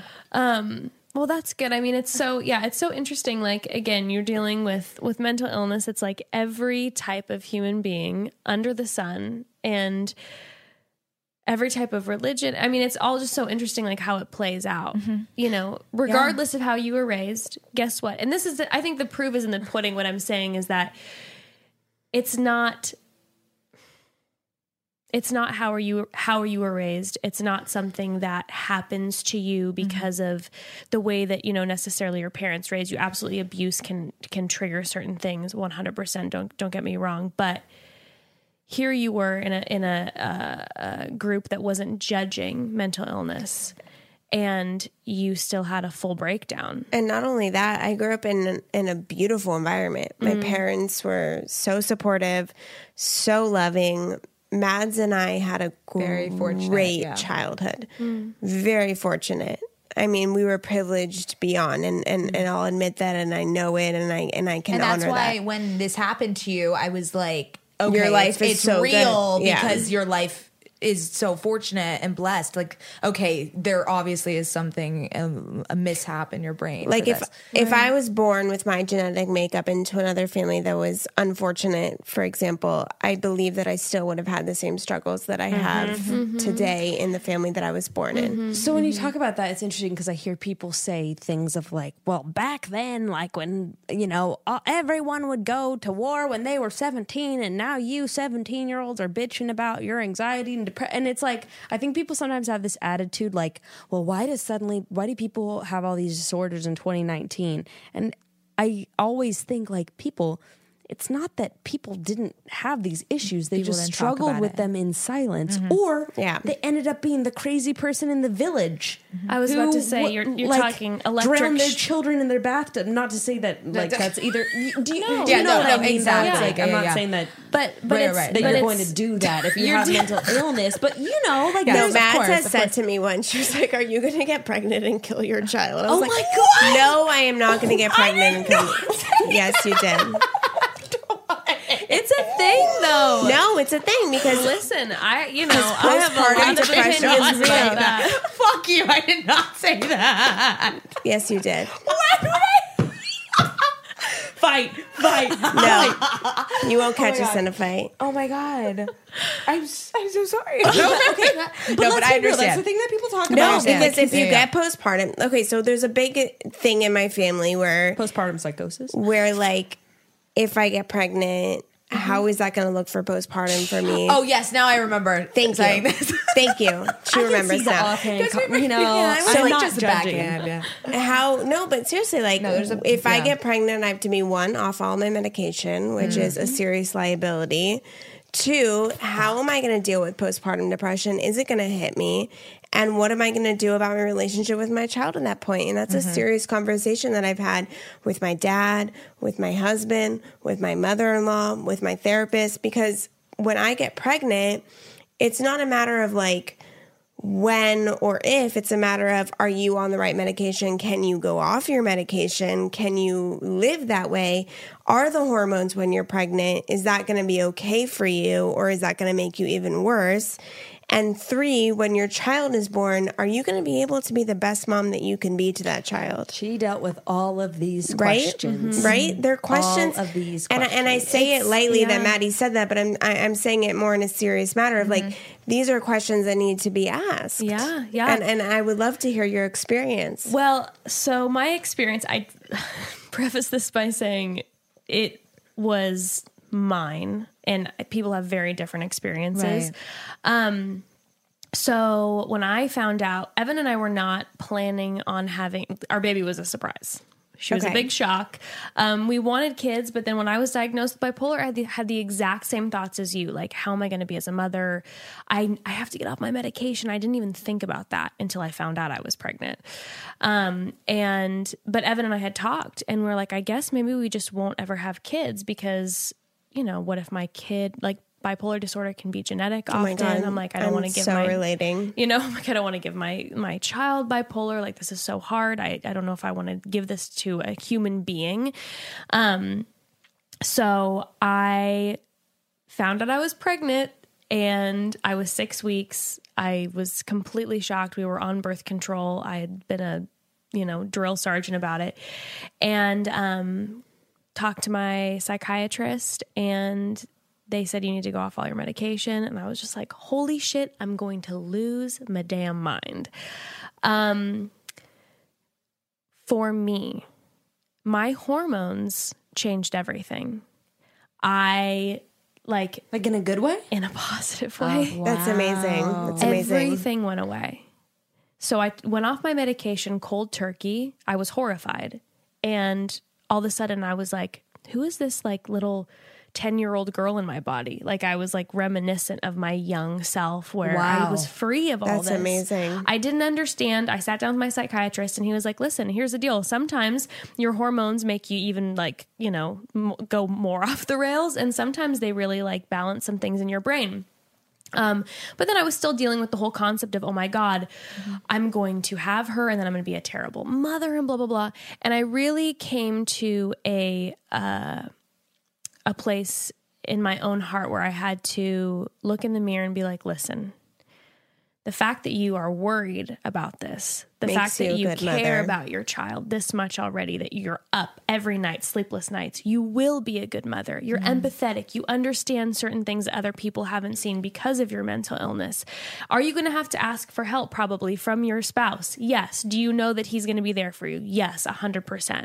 Like we're going to have to be a team in this and I'm going to maybe have hard days, but I'm going to be able to be a different kind of mother maybe to my child. But I know I'm going to be a good mother. It just might look different. That's beautiful. And then, you know, for me, I ended up having her. Hormones were still grade A. I'm like, okay, this is weird. What's going on? I'm thinking maybe it's because I'm breastfeeding her. I breastfed her for a year, was very scared to stop breastfeeding because I'm like, all right, everything's going to go back to normal. And I'm knocking on wood. Since I had my baby. Wow, that's crazy. Maybe it's the cure. I know should I get pregnant tonight? Should I get pregnant tonight? Inseminate you tonight. No, that's why I'm saying don't. Like I'm saying this to our listeners. She is not endorsing. I'm not saying get pregnant and it's gonna all go away. Please, my God. Yeah, but like maybe. But she's like, I'll try anything at this point. You're like, I see hope inside. But no, my husband is listening to this. Get the hint. Yeah. It's time to have a baby. Oh, I didn't even know that though. Wow. Yeah, so that's the thing. It was like this was. I mean, you and I, we wouldn't be sitting here doing this podcast a couple years ago. Holy shit! Even while you were on meds, or would you just be a boring podcast? I'd be like co-host. I said, I'd be like a potato. No, I ended up. I advocated for myself. I spoke to my psychiatrist. Said this isn't working for me. This isn't working for me. Let's do a different cocktail. Let's figure this out. Nice. And it took a lot of time, but I ended up getting on the right medication for me, where I was doing well. I was myself. I was able to function really well, and I was great. Can I ask what you were on? I was on a funky little dose of Abilify and sometimes Ativan. Okay. And I've been on Abilify before. Okay. I love Abilify. For me, it worked doesn't work with for me. you. Yeah. See, everyone, and that's the other thing too. Everything is different. That's the problem with psychiatric meds is that it feels as if your psychiatrist is just pulling something out of a hat and being like, let's try this. But like, it really is a trial and error. So advocate for yourself, just like in any sort of medical. That's a great You advice. have to advocate. Yeah. Don't feel like you're ever bugging your doctor. This is what their actual job is. So bug the shit out of them. If they're making you feel like you're bugging them, they're the wrong doctor. Exactly. That's not the type of person you want to be with, because you may be able to find your perfect mix of medication or medication that you need to feel like yourself again. But again, for me, knock on wood, like I said, I it's not back. And are you on medication now? No. Good for you. Let's take a quick break and keep talking, just because we can keep going. I just want to make sure that we don't. Please. Just take a quick break. Yes. So speaking of mental health, I am so excited. Perfect timing that one of our partners today is Talkspace. Talkspace is therapy for how we live today. It's mobile, available when you need it, and affordable. It's a great resource. Yeah, that's the thing that's so tricky with therapy is it can be so expensive, like we were talking about, so expensive, and people may want to go, but they can't afford it. Thankfully, Talkspace is here to change that. All you have to do is go online, provide your preferences for therapy, and Talkspace will match you with one of over 4,000 therapists that they have that very same day. So you can send your therapist unlimited text, audio, pictures, video messages, anything from anywhere, anytime, whatever you need, whenever you need it, however you are feeling. And personally for me, Talkspace has been such a blessing because I don't have to wait for my next scheduled appointment to talk about what's on my mind. When I need to talk, I can talk. So if you're having a tough time, you can always schedule even a live video session with your therapist for extra support too. Yeah, and like we said, affordable. 1 month of therapy on the Talkspace platform costs about the same amount as one single face-to-face session. So join more than 1 million who feel better with Talkspace. Talkspace has more than 4,000 licensed therapists who are experienced in addressing the challenges we all face. To match with your perfect therapist for a fraction of the price of traditional therapy, go to Talkspace.com. Make sure to use our code CHATTY to get your first week totally free and show your support for the show. That's CHATTY and Talkspace.com. Such a perfect sponsor to have on the show. Is. I'm so glad that worked out. The universe. So where were we? I'm just talking about being, bipolar free, which how babies. Thank you. Babies cure your mental illness. Yeah, that's the takeaway. Exactly. That's my takeaway. I might get pregnant. You said, you've tried almost everything. I might get pregnant this weekend. But I do get a lot of messages from people saying like, I'm afraid to get pregnant because I'm scared that I have even just like anxiety and depression. I have this and I'm nervous. So my thing is, if you're worried about this, like you're going to make a good mom. You're going to be a good parent. Make sure you have people around you. I was going to say, talk to people about those fears, even if you don't have mental illness. If there's one thing we've advocated for, it's be vulnerable with the people who love you. Yes. And don't assume how they're going to react. That's one of the biggest mistakes you can make, is assuming how someone's going to handle something before you give them the opportunity to prove you wrong.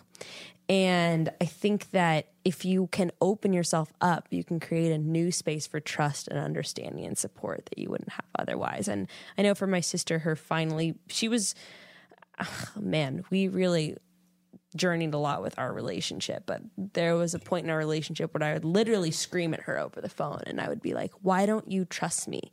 Why don't you tell me the things that you tell your friends? Like, I want to be here for you. I fucking love you. Like, I know your friends love you, but I love you more than they do. Like, just talk to me. And that was so hard for her. And I understand why, because I did not always make it open and a welcome environment for her to be heard. But at the end of the day, like, I'm sure for everyone who's listening, there's someone in your life who wants to have the opportunity to be there for you, even if they go about it the wrong way, even if they're going to say shit that's hurtful sometimes. They're going to fuck up. We all do, but they want to be there for you and like want to have the opportunity to hold your hand as you're going through whatever it is you're experiencing. Yeah, I would say find your support group. Find your people that are there for you 100%. Even if, as you said, they show up in a way that you might not agree with, recognize the intention behind their showing up and what they mean behind the words. Sometimes people say the wrong things, but their intentions are pure.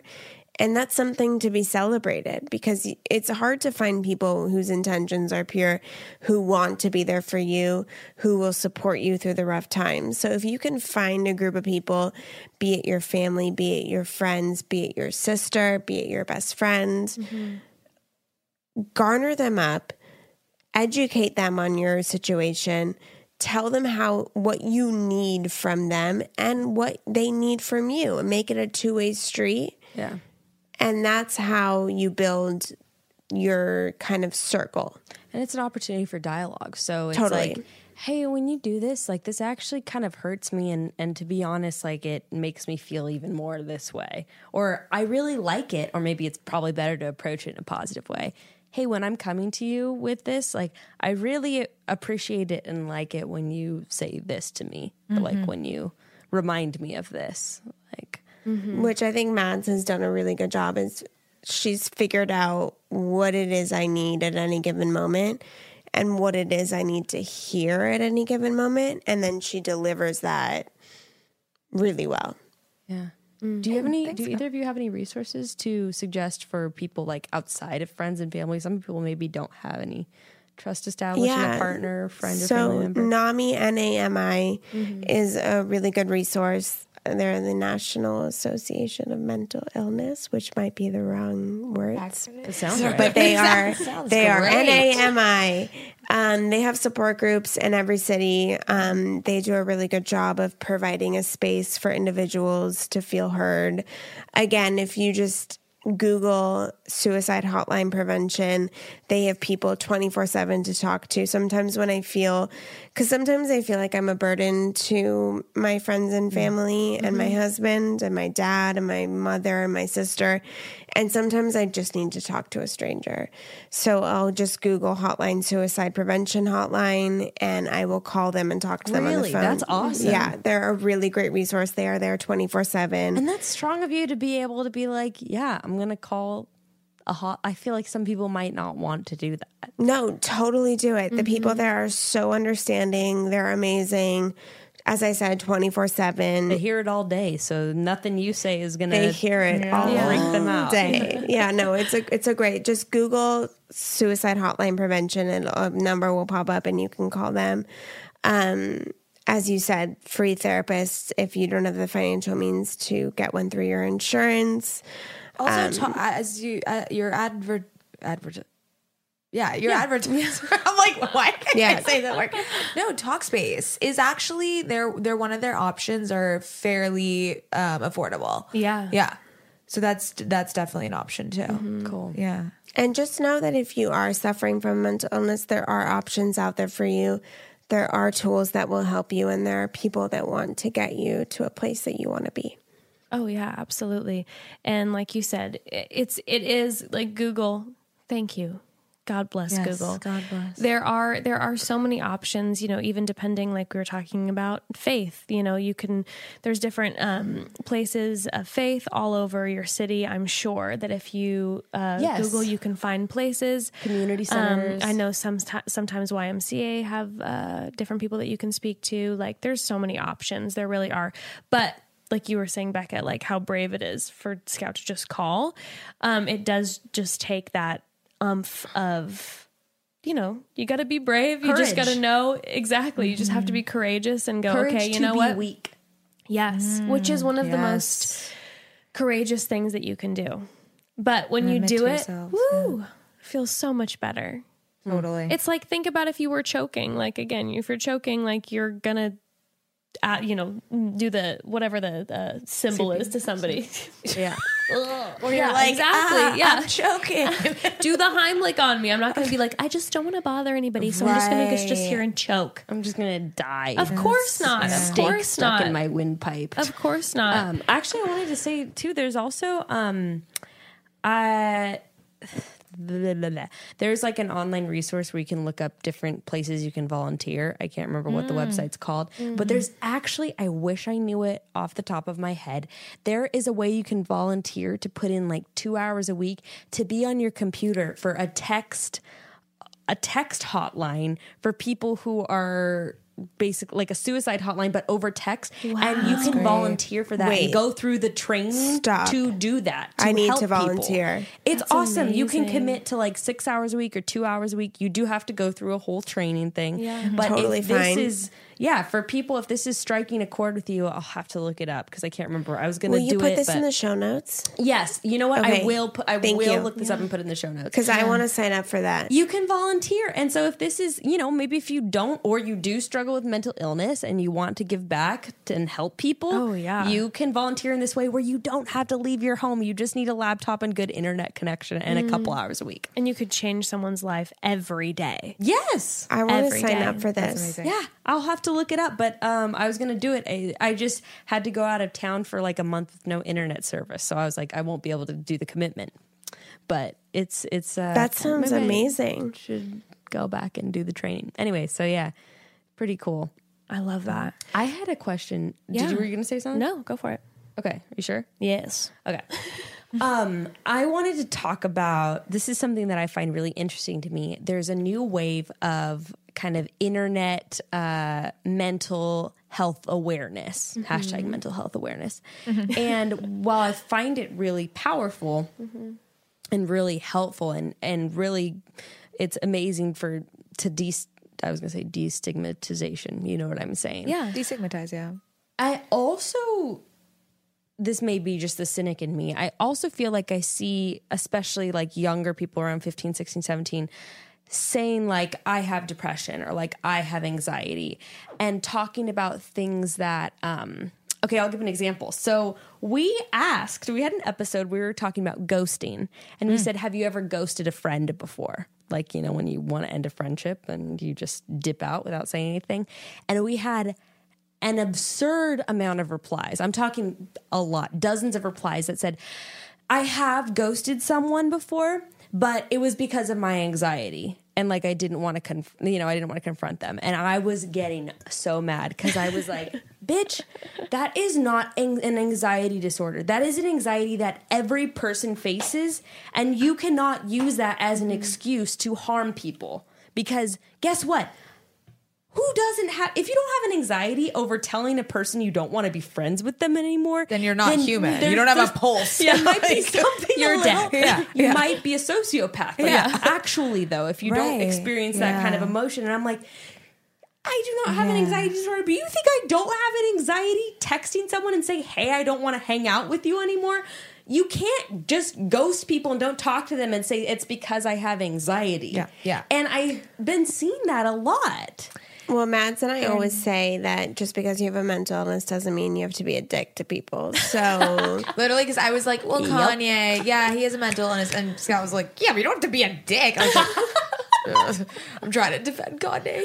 Yeah, and you can still apologize for your actions and right your wrongs after the fact. And you can confront the person and have a constructive conversation with them about the situation. No, but what Becca's saying, there needs to be a shift in language. I think it's just become so ubiquitous. It's like just a buzzword thing. It's like, I'm so depressed. It's so cool. Like But there's also there's a flip side to that, which is that when I was in therapy when I was a teenager, my therapist wrote it off as just being a teenager.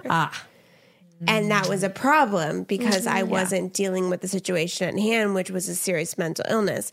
So it gets really, really tricky when you get to teenagers, because part of it is, that's an anxiety-inducing situation, and any normal person would feel anxiety over confronting another human being. But the thing is, you didn't grow up with Instagram, and I'm seeing this like new depression meme culture. Like, I think it's cool to be depressed. I agree. And I think people are getting influenced to be depressed. I do kind of agree. Yeah. Where it's like It's depression wild. and pizza and chill. Like, Yes. like, It's like so weird. It's Why seriously is that become like, there's literally, you know, those little GIFs you can get on your story. Yeah. There's literally like little spinning ones with cute text where it's they like, pizza sorry, depression. it was my depression, like that kind of thing. I'm getting that on a t-shirt for you. I'm like, Thanks. That's and for insane. some people, you know what you're saying is like so true. I'm not gonna lie. When you first talked, you said when you were 14,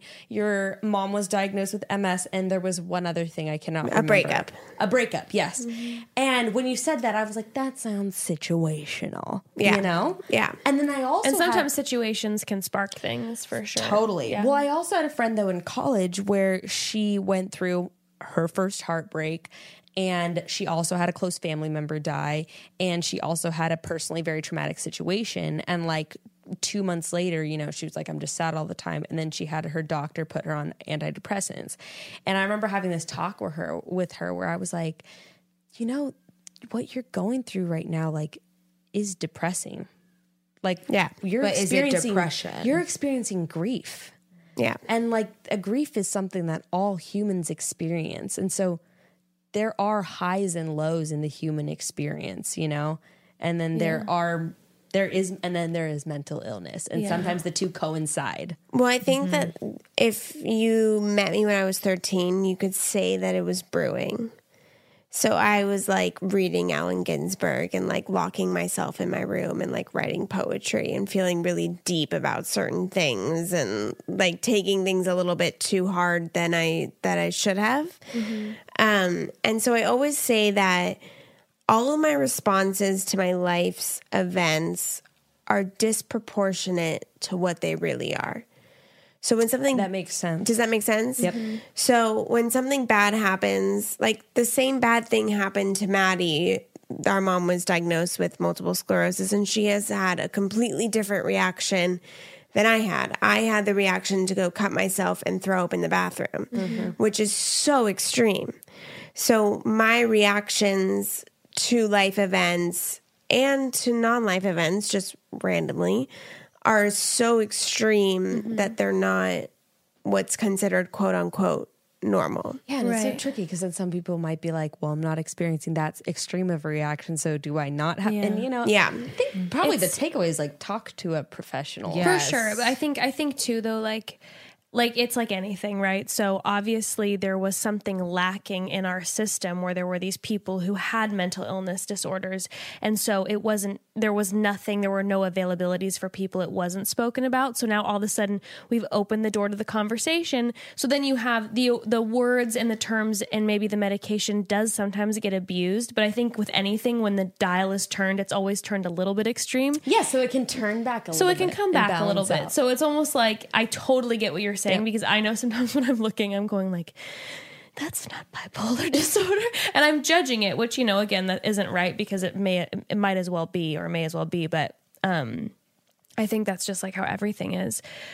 People are going to take it a little bit extreme, but rather it be an option, rather more people be saying like, I have depression and anxiety, and it not be, rampant, and then hopefully it dials back just a little bit. You're right. No, it's totally true, because what's like the worst case scenario? People are going to say that they have anxiety and depression when they don't. Yeah. Like what's so, at the end of the day, what's so bad about that? As long as people it's somewhat normalizing it in a way. I think so. Weird way. As long as, like you said, everyone is taking responsibility, like, for their actions when they can. And But everybody, I mean, if you experience a death that's really close to you, you're going to dip into a depression. Oh, 100%. That's going to happen to you, and you're going to walk through that, and you're going to hopefully come out the other end.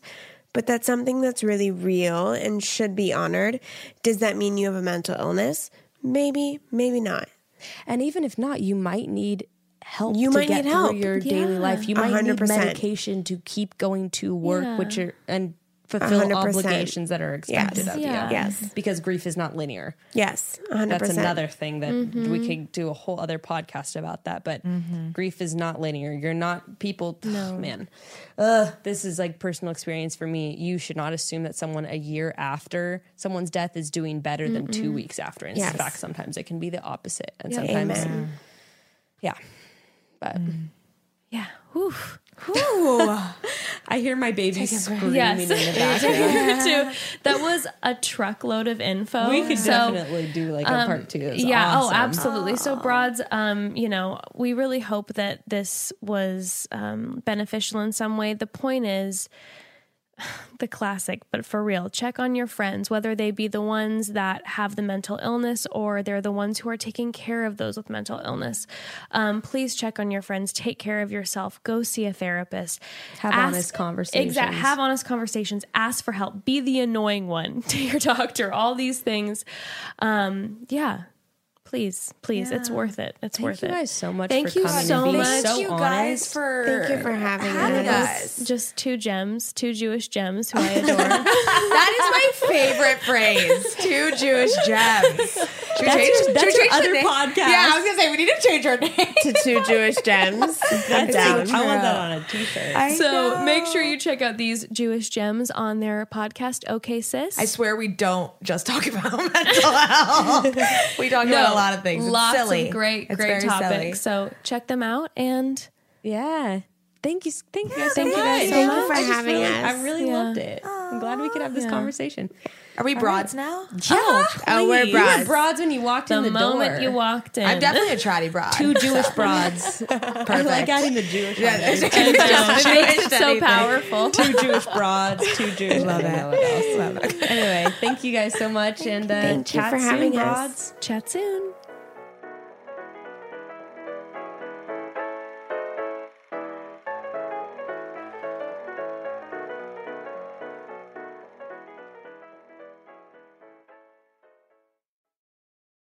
Amplify your career through training and development solutions specifically designed for federal government professionals. From courses to help you attain or retain certification, to individualized coaching services, to programs that hone your leadership skills and business acumen, Management Concepts optimizes your professional development. Online, in person, individually, or groups, it's training that's measurably better. Learn more at managementconcepts.com. That's managementconcepts.com. What is the best university ever? Welcome to Iowa, where you can write your own story. Choose from over 200 areas of study, including a dozen programs ranked in the top 10. Roll up your sleeves and try something new. You never know where it might take you. This story is written, directed, and produced by you. Learn more at uiowa.edu. Ready? Let's go. Give me a vacation. Vacation. Give me a golf course. 70 courses. Let's get a water sport. Paddleboarding. Can I get excursions? Whale watching. Time for chill vibes. Beach yoga. How about a garden tour? Balboa Park. Give me a dolphin. What's that spell? San Diego. If you're happy and you know it, San Diego is the place to show it. Book your trip at sandiego.org. Funded in part with the City of San Diego Tourism Marketing District Assessment Funds. Only 4% of universities in the U.S. are R1 research institutions, and Temple University is one of them. This means 100% of students have the opportunity to participate in hands-on learning and research with world-class faculty. With over 600 academic programs across 17 schools and colleges, Philadelphia's largest public university provides students with a rich variety of opportunities and propels graduates to succeed in their careers. Temple University. Schedule a campus tour today at admissions.temple.edu/visit.